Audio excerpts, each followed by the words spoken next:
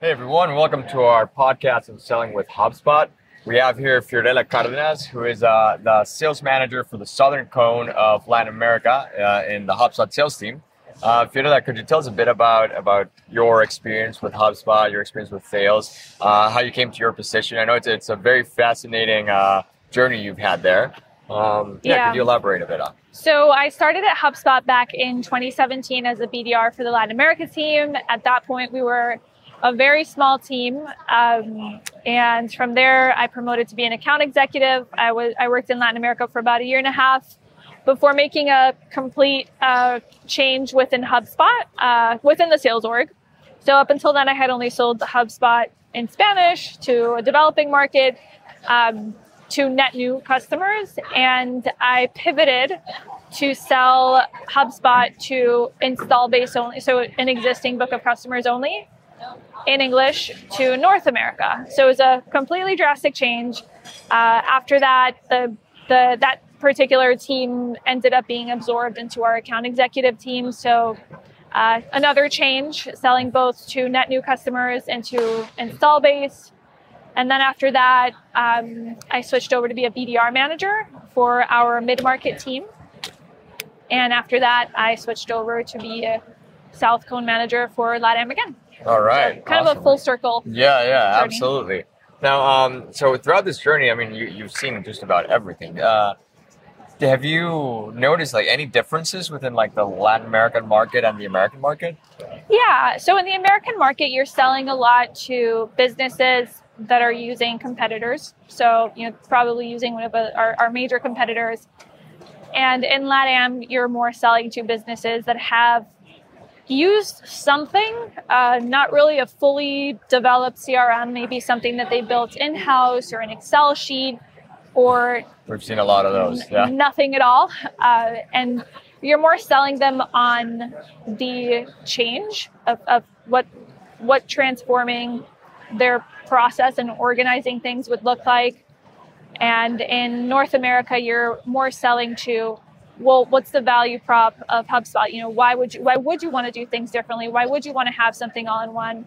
And how different things would look like in HubSpot. That is a very fascinating difference. I think I can relate with that. Absolutely. And what's your approach? Like, how do you approach both different aspects? Like whether somebody already has like the CRM software that they're using, and maybe they're not fully happy with it, versus somebody who doesn't have a process, doesn't have a CRM.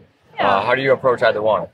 I think it all boils down to the discovery. I think at the end of the day, if you run a good discovery process, you're going to have a good value prop anyway. So if they're using X competitor, then it's understanding and actively listening. Actively listen and look to understand what needs to happen that's not happening, or what needs to stop happening that's happening within their day-to-day. And where does their process break down, and understanding how these things are impacting the business, like going back to the business proposition, and how these things are impacting the specific person that you're talking to. So that's how you kind of win over a champion. It's understanding what's relevant to them. So when you're selling more the dream of inbound, or the dream of the CRM system, if you will, that is more of a change management sale. So it's understanding that, hey, these things are going to be really different, but is it worth it for you? Kind of giving them pushback and being like, if you have this in-house built sort of Mickey Mouse CRM and you've been using it, or if you've been using your spreadsheet, what makes you want something different now? And like kind of understanding the different people that are the different stakeholders, like how would this help each one? And ultimately, how does this change help the business become more profitable?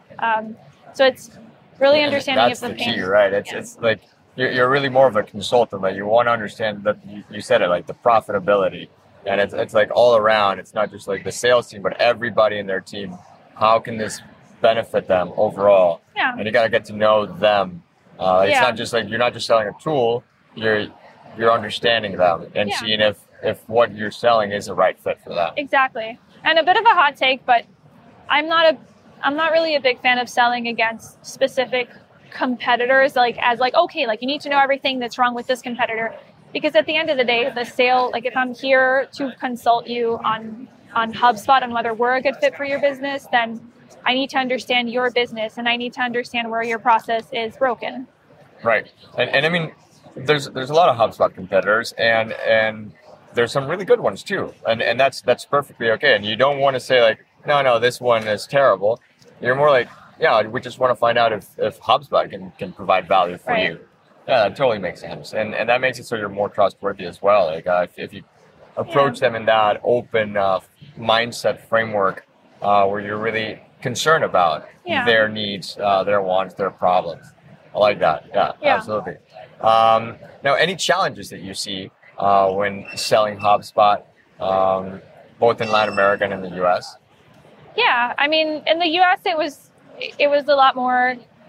These systems are so ingrained into our processes that it's going to be such a pain to remove them, and it's going to take a lot of work and a lot of legwork. It's going to be expensive. It's not going to be pretty, and it's going to take some time.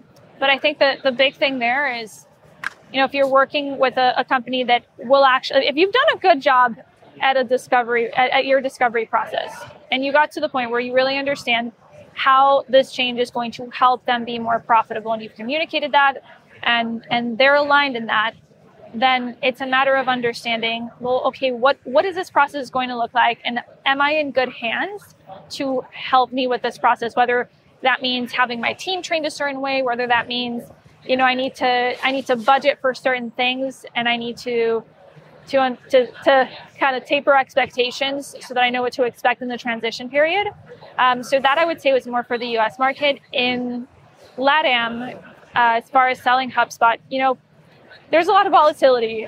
There's a lot of volatility in the market. You kind of never know what's going to happen. Argentina, 2.5 weeks ago, we woke up and the value of the peso to the dollar dipped 20%. And that's going to impact business. But at the end of the day, if you have a solid value prop, if you're listening to your customers, and if your solution can solve, I think it all boils down to the discovery and understanding like what is actually missing in their day-to-day and their process, and their go-to-market strategy that will actually change things and help them be more profitable, and helping them understand that transition, what that's going to look like, how that's going to help.